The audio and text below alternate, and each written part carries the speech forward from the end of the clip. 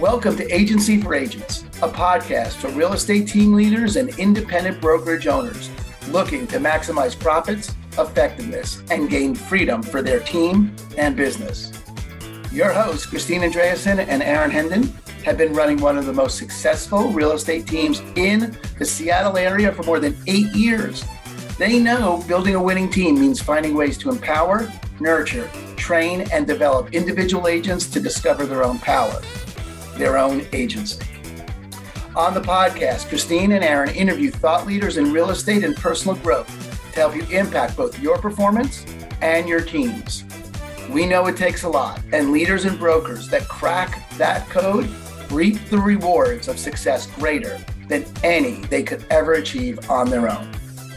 All right, well, Kian, we know that you are a top performance coach and a leadership consultant, and you've got quite the story. We're super, super excited to be with you today and hear everything about you and what you're up to. And we thought instead of reading some paragraph or some bio, we'd just start the dance right now. So why don't you take a minute and tell us? Aaron and I have both done our due diligence. We know your story. We're inspired by what you're up to, and we can't wait to really hear it from you. What is it that you're up to, and how'd you get where you are? Yeah, so I'm currently living in Brazil, living my dream life in every single way, or I would say my heaven on earth. I know it's not to say there's still there's still some things that I would like to do with my life, but I would say I've created quite the life for myself that I feel very, very, very, very good about. It's been a long, but also relatively short journey, I guess you could say. I've lived many lives in a short period of time. One of my lives was a professional football player at 235 pounds, 8% body fat, NFL linebacker. My next one was, but my next life was more You're of a long. You're not looking like 235 right now. No, I'm at like 200 right now. I'm just over. I got down to 185 at one point. This is what I'm the next one, my next season of life, which was my more of a hippie phase where I didn't really do a whole lot of anything that I did in that last life, where I worked with people that had autoimmune conditions and digestive disorders while having my hair was about down to here at that time too. So I fully embodied the hippiness. Nice. Which was, Wait, did you bring photos? Do we get photos of the hippiness? Absolutely. And I could drop them over to you guys. You guys even like pop it up on there when you share it. I'll have to show you my hippie phase because Aaron had an afro though. His hair. I had a big old Jufro. Not that you would know that now. No, not. I used up all my hair. I always tell people I used up all my hair time. That was yeah. All right. So then you went to hippie phase, and then what was next? Yep, I'd moved from South Dakota to Miami. My hippie phase there, did a lot of crazy, wild shit. I was a stripper for a couple months. That was awesome and fun. That was really interesting. Too. Hey, no photos were taken actually, and there was one. If you could find it on the internet, I'll let you use it, but good luck finding it. Challenge accepted. I might regret saying that later on, but so Miami was a crazy time for me. Did a lot of really fun stuff. I was doing personal training, but I also ended up kind of establishing myself as the go-to person for everything internal health related. So went all in on that. Went online and became a full-time entrepreneur with my digestive and inflammation-based protocol for people with autoimmune conditions, and did very well with that, and was able to be location independent at that time and moved to Colombia, where I spent a year there. Wow. And after that, moved back to the States. And I should say, while I was in Colombia, I began my transition into the phase that I would say I'm in now, which is just more normal, kind of like in a sense, but also going all in on working with high achievers on being able to make a lot more money and work a lot less. Awesome. So that's what I'm doing now. And I'm currently living in Brazil and loving life doing it. Awesome. Kian, that's just great that, there's never a set path, there's no one way you wound up, very cool. Yeah, no, I don't know, man. Like I've learned to fall in love with a lot of the ambiguity of life and to follow what feels good to me and trust that whatever I have set as a very strong intention for my life, the how and the process of getting there is just me surrendering and kind of going with what is. And it's provided me a lot of really, really fun experiences. That's awesome. Yeah. I mean, one of the things that we were in reading about you and getting to know you, that, most people define success really clearly, either money or this achievement. And certainly is, NFL is pretty clear, Super Bowl, not Super Bowl, it's black and white. But in your work, you're talking that it just goes beyond that. Talk a little bit about that. How do you measure success? How do your clients measure success? What's important? Success is what I would say is the ratio between the amount of work you're doing and the amazingness that you have in your life, right? There's a lot of people that have a lot of amazingness that are working their faces off and working their faces to death to have it. They're efforting through trying to maintain relationships. They're efforting through trying to build and maintain a good business. They're efforting into having cool life experiences. And to me, that's not success. I would say success is being able to have as optimal of a ratio as possible with the amount of work and effort put in compared to the amount of epicness. So having an epic life with the minimal amount of effort, to me, sounds ideal, but maybe some people don't think so. I love it, though. That's one of the things, Aaron and I run a real estate team. As you probably know, we run one of the top real estate teams, and real estate is a business that will eat your life. If you let it, it will take over your whole entire world. And when we got invited to do this podcast, one of the things we said is we do not want to teach people how to do 10 more deals. That is not our game. Our game is to teach people how to live an abundant lifestyle. So that's how we ended up with you here, right? Because it really is. I mean, if you work yourself to the bone, who cares how much money you have if you're miserable, right? So I love that. What is your, what's the foundation upon which you coach? What's your premise? I mean, I got that you said you want to have an epic lifestyle and an epic life with least amount of work, but is there a foundation that you build that on, or what are your key components of coaching people? Yeah, it all comes down to vibration. It all comes down to vibration and magnetism marketing is what I like to call it.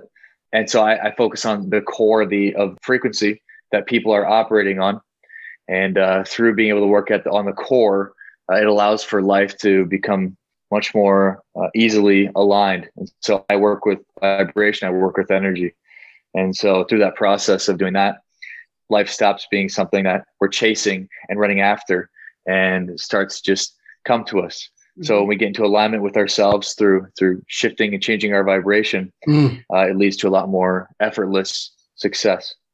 Very cool. That's great. I mean, I do, my wife does emotional freedom technique work, tapping work. She's an Ayurvedic practitioner but that's very much in dealing with the the way your body channels that kind of energy. And then we both, and I know Christine, we're both big fans of Esther Hicks and Joe Dispenza. Joe Dispenza meditations is very much about raising your vibration and shifting that. Are you familiar with his work, Joe Dispenza? Yeah, absolutely. And really the core of all of it, when it comes down to it, I talk about vibration, it's really self-belief.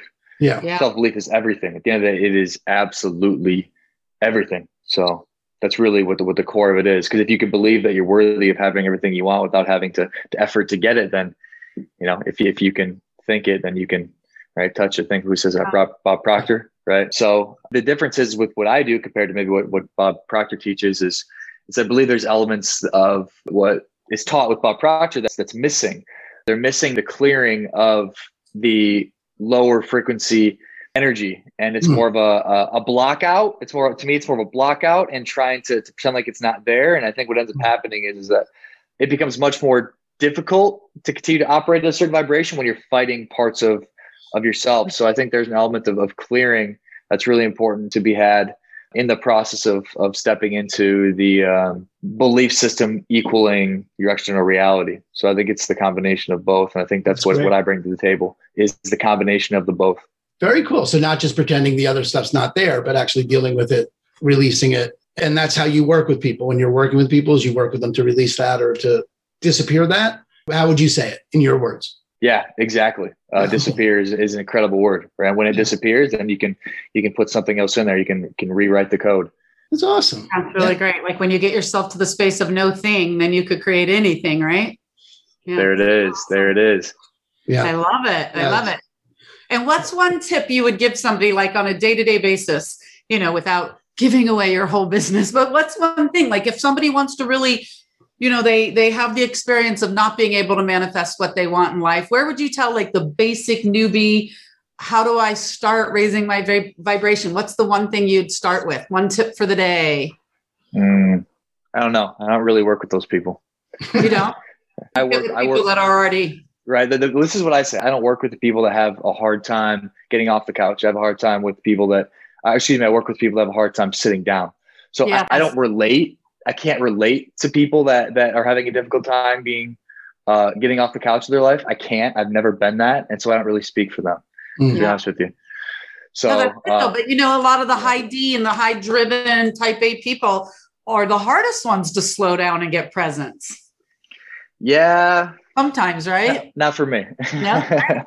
Well, for me, no. But that's where it's a beautiful combination of intellect paired with true compassion that really gets the attention of a type A. And then that's what makes me so different at such a young age, I may add, is my intellect paired with my compassion. And that'll get somebody that is a very driven, make things happen, always moving forward type of person to stop in their tracks for a few minutes, along with a lot of social proof too. That helps. Say that again. I missed that. I said along with a lot of social proof as well. That helps too. Yeah. Right. What does you working with someone look like when you take someone on? What are their usual goals and what are you usually out to accomplish with them? Well, normally people are pretty intrigued by the concept of making more and creating a bigger impact and effortless attraction with, like I said, with less effort. That's the thing that most people are attracted to. You look at, for me, it's all about efficiency. And I think most people that are, actually, I shouldn't say most, there's a lot of very high functioning people that are very efficient and they want to know a better way. And this is just the next step, right? After everybody learns how to be disciplined, after people learn how to implement structure and implement routine and learn how to be consistent and to learn to say no to things that aren't in alignment with what they want. This is just the next level, and they're interested in the next level of what life can be like. So they come to me. Very cool. And you coach people like you say, okay, we're coaching together for a year. We're going to work together weekly. What's your structure look like usually? It's always a 3-month base, always. I don't like to guarantee anything past that because the way people progress is always different. And I might not want to stay with somebody longer than 3 months, or they also might be ready to move on too, which I'm also open with and okay with. But most of the time, 3 months gets people to a place where they're able to actually be, what I say, emotionally sovereign enough to make a good judgment decision. And that's where I trust my clients at the 3-month mark, where they'll be able to tell me what we're doing moving forward. So I always say 3 months gets them to a place where they're able to actually understand what's best for themselves, independent of operating out of trying to cater to their insecurity. Yeah. And then normally they tell me, they say, hey, let's keep going, or hey, we're going to take a season off, or we just don't do anything at all ever again. So I like to start with that 3 month and go from there. Cool. And when you're working with someone, a high D, high performer, they've gotten the basics, the fundamentals down to have a level of success that would have them looking out to see, okay, well, what I already know to do isn't getting me to an epic life like you're talking about. It's getting me to Brazil. Exactly. Right. And but they're looking out and they see you and you're like, what is it that they're usually dealing with? What is it that usually you're able to get out of their way, or you're able to empower them to disappear for themselves?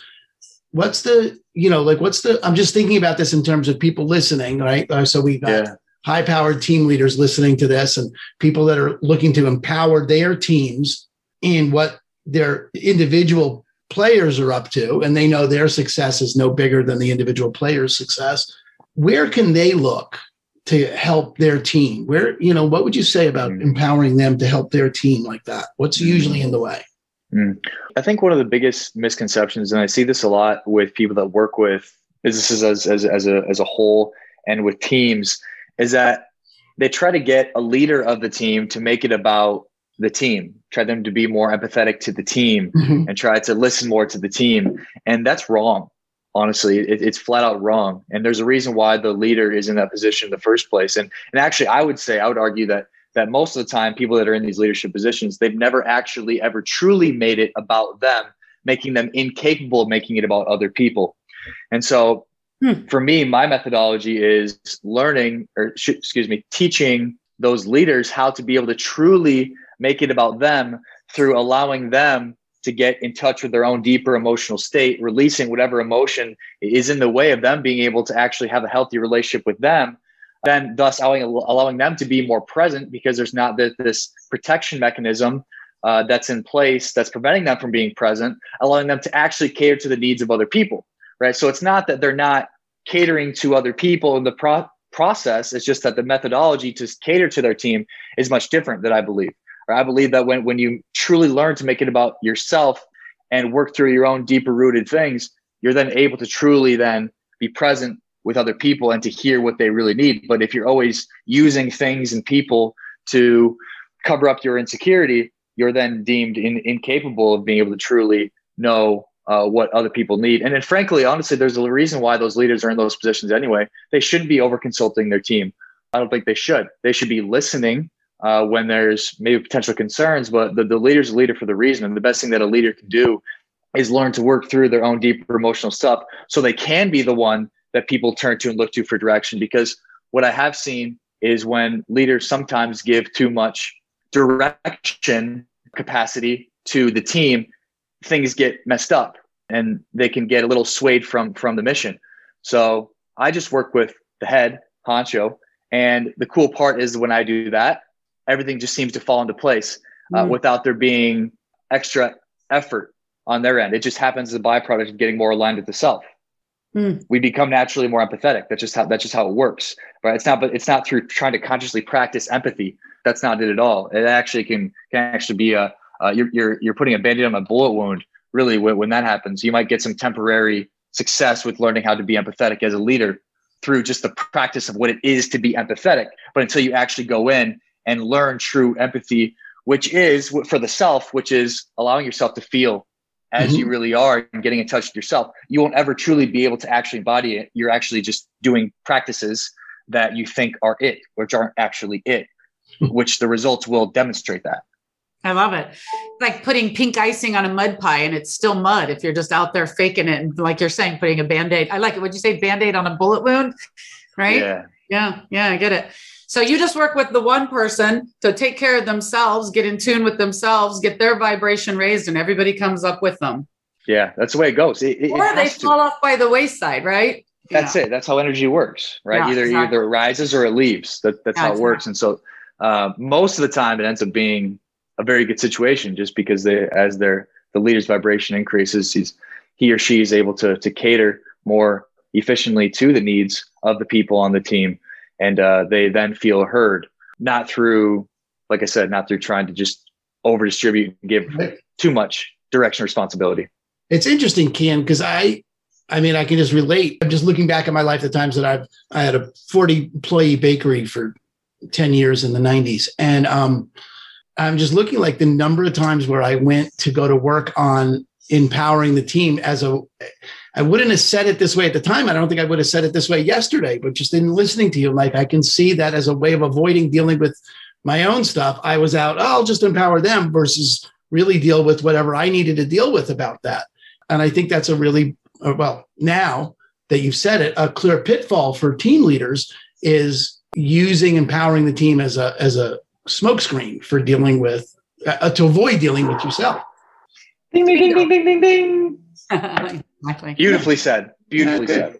I just totally got that out of what you said. I didn't see that at all until you said it. So that's really killer. If you were going to give someone an action to take a day, that do this one thing a day, to help get in touch with your own energy or clear out the lower energy or however you'd say it.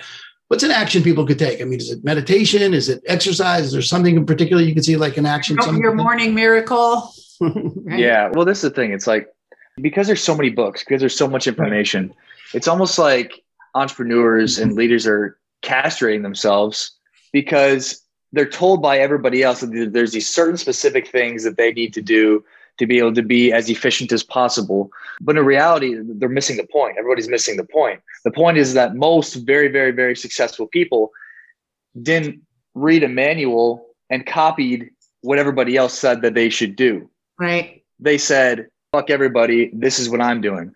Right. And that's really what I do is I get leaders to tap back into their deeper sense of knowing. And I actually say stop your routine entirely. Like stop your morning routine. Why are you doing those things? Why are you doing this? And are you actually beginning to establish resentment towards your meditation in the morning? And a lot of times people say yes, because they're doing it because they're supposed to check it off the list. I'm like, okay, well, what the fuck's the point? Why are you doing it? Right? To check it off the list because other people told them they should do it. Right. And so what is the foundation and core of confidence? It's being able to listen to the self, what the self wants to do, and be able to take action accordingly. Right. And as we do that consistently, as our actions reflect what we really want to do, our confidence begins to build. And right, what I say at the beginning, right? Self-belief is everything, right? And so when we let go of the things that everybody else told us that we have to do, and keep in mind, I'm not speaking to people that have never built a routine before. I would not tell somebody that can't get off the couch to abandon all of this, right? And to listen to yourself, because they don't know how. Okay, that's why I don't talk to those people. I can't relate. So I'm speaking to the people that have built these routines and have had a lot of success and have put a lot of discipline in. So your only responsibility now is to let go of the things that you feel like you have to do and tap into the things that feel most aligned, right? And I have clients that used to wake up at 5 a.m. Now they wake up at 9 and they have 4 hours less of work time, but the efficiency and the quality of the work they have is incredible. Yeah. It's much more improved. Right. So being able to tap into that inner sense of knowing, create your routine, drop everything and ask yourself, if I don't have to do anything, what is it that puts me into this place of feeling good? And that puts me in this place of really being able to operate at a high level. I can tell you one thing for me that really does, right? Yeah. You guys know what an acai bowl is? You guys know what that is? No. What? Right. Acai. It's very popular. Oh, acai, the berry. Yeah. Yeah. Right. The berry. In Brazil, it's native to here, right? It's perfect. That's part of the reason why I came here is for the acai. I'm addicted. So when I have one every morning, that's something that puts me into an incredible state. Like after I have that after my workout, I'm just like, that's fucking awesome. cloud nine. I'm like, oh my gosh, let's go. First call. So it's finding your this gets kind of cliche, but find your bliss in your routine.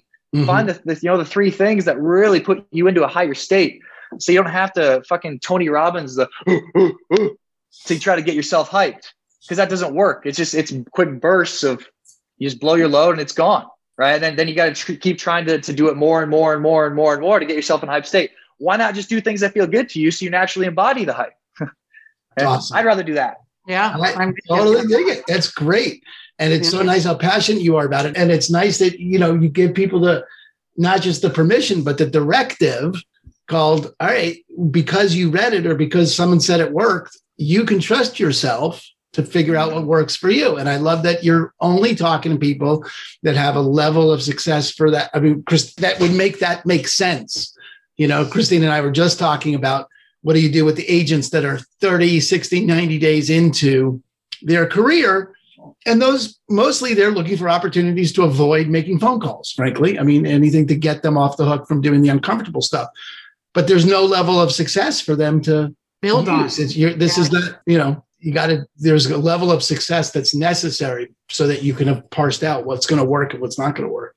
Yeah, absolutely. And in that situation that you're speaking of, right, what I would say, maybe if I can give an example for a leader in that position with people that, haven't really had a lot of success and they're coming in and these people that have only been around for maybe 30, 60, 90 days. The most efficient thing that a leader can do in that position, well, obviously is be able to work on their own vibration by working through some of their deeper stuff and stepping into doing the things that feel most aligned to them. And then as a byproduct, what happens is the trust and faith in themselves begins to rise as a leader, right? And so when the trust and faith in the leader in themselves begins to rise, what do they feel more comfortable doing? Delegating, right? I'm safe inside of me and I'm comfortable inside of me. So now I know and trust that I can delegate tasks and I can delegate even faith and trust in other people. And so what leaders do when they start to step into this place of more trust in themselves, they begin to trust the people that are working for them more, right? So they start to delegate more responsibility to some of these people, which is actually what they need. These people that have such a difficult, maybe I'm talking to them now. What they need is a certain small level of responsibility that gets them a little boost because they're able to actually do the task that was set in front of them and then get more and more confident through that. That's how leaders get people that are in these lower places more confident, right? Small little responsibilities that they know they can do and they can grow from that. And that a lot of times frankly, that's why a lot of people that aren't able to be motivated, that aren't able to step into, a certain level of routine, is because of the complete lack of self-confidence, because maybe they've never been able to do anything because they've been told that at a younger age that, they're not capable of it, or so have it, right? So as a leader begins to trust the self more, they can then feel comfortable to be able to delegate more tasks and small responsibility comfortably to the people underneath them that maybe are struggling, and then allowing those people to begin to feel more confident because they're winning and doing these small little things. It's really not that complex, to be honest with you. Right. But here's the cool part. You naturally begin to embody this shit. I don't have to talk about it, right? I'm not a relationship coach. I'm not a specific technique business coach. Now there's some things that I know that I'm able to help people with, but people begin to embody this energy and start to do the things I'm talking about without even knowing it. That's the incredible part. That's what happens when we get into alignment with the self. We begin to embody this. And it's like people come back to me like, hey, I was doing this. I noticed myself doing this. We never talked about this. And I'm like, I know. That's how it goes when you're aligned, right? That's how you work with the genie. I love it. I love what you're saying about the little wins for the new agents. I mean, these are real estate agents and they have to talk to people they don't know and it just freaks them out. But little wins, little ones, they'll reprogram their neuronal programming from whenever they were a kid and start to actually know themselves as someone who could win, right? It's lovely. Ooh, that's it. And everybody wants to receive from the king, right? And the king or the queen is the leader of that group. Thanks for the queen shout out, my friend. Absolutely. I work with a lot of queens. Fuck yeah. I love working with females, sometimes more than males, but it's incredible to see. And I think a lot of leaders maybe don't even realize their capacity of how much other people look up to them. But for a leader to give a certain level of responsibility, a small amount of responsibility or faith and trust in somebody that's working for them, that's a big deal, right? And if the leader's embodying this king or queen energy, oh my gosh, that's going to feel so good to somebody that's working for them, just to be able to receive in some way by doing a task for them, right? But if you're not embodying that energy, it's difficult for those people to feel that for you. So. And when you are, it just pulls them in, right? You just get more and more of them coming and coming and coming and coming. They're coming. Magnetism. It doesn't have to be that hard. It really is. Yeah. That's awesome. That's great. And Ken, I guess just to wrap up and just to leave people with something that's, actionable. You've obviously been coached for a long time in your life, right? And you've been a coach for people. Is there any piece of coaching or anything that stands out in your mind as, that piece of coaching was really valuable for me in my life? And that really, was one of the things. I know it's obviously not applicable to everyone because you were in a unique place, but was there some bit of coaching that you got that really made a difference for you that you think, this is sort of a foundational bit of coaching? Great. A game changer for you. Game changer.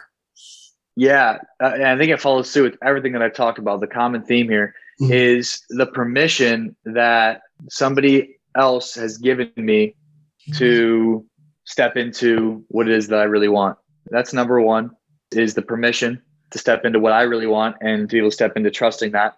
And then two is, and I talked about this as well, is people that have given me more responsibility potentially than they may have felt comfortable with. And that to me demonstrates a certain level of trust in me, and I believe in myself. So I think those two things are me and somebody else giving me permission to step into how I want to handle things, how I want to do things, and trust in myself in that way. And then some people that have trusted me with responsibility, and then me rising to the occasion. Isn't that Killer. It's great. Well, Ken, it's really great to talk with you. I love meeting you, and I, just so passionate about what you're up to. And I really did get that opening about avoiding dealing with myself by dealing with other people. So I think it's brilliant. I think it's going to make a real difference to, the people, our listeners, the people that really count on, this information to live an abundant life. So you really appreciate your time. Thank you so much for being here. Thanks for being with us today. It's the Abundant Life Podcast. Ken, have a great day. And we'll hopefully run into you soon, right? We'll cross paths again. Absolutely. Thanks, guys. All right. Bye. Thank you for tuning in to another episode of the Abundant Life Podcast, brought to you by Christine & Company and eXp Realty, the global online brokerage powered by top agents and cutting-edge technology. If you liked what you heard, consider subscribing wherever you listen to podcasts. Your hosts have been award-winning brokers Christine Andreasen and Aaron Hendon. For more on them, visit ChristineandCompany.com.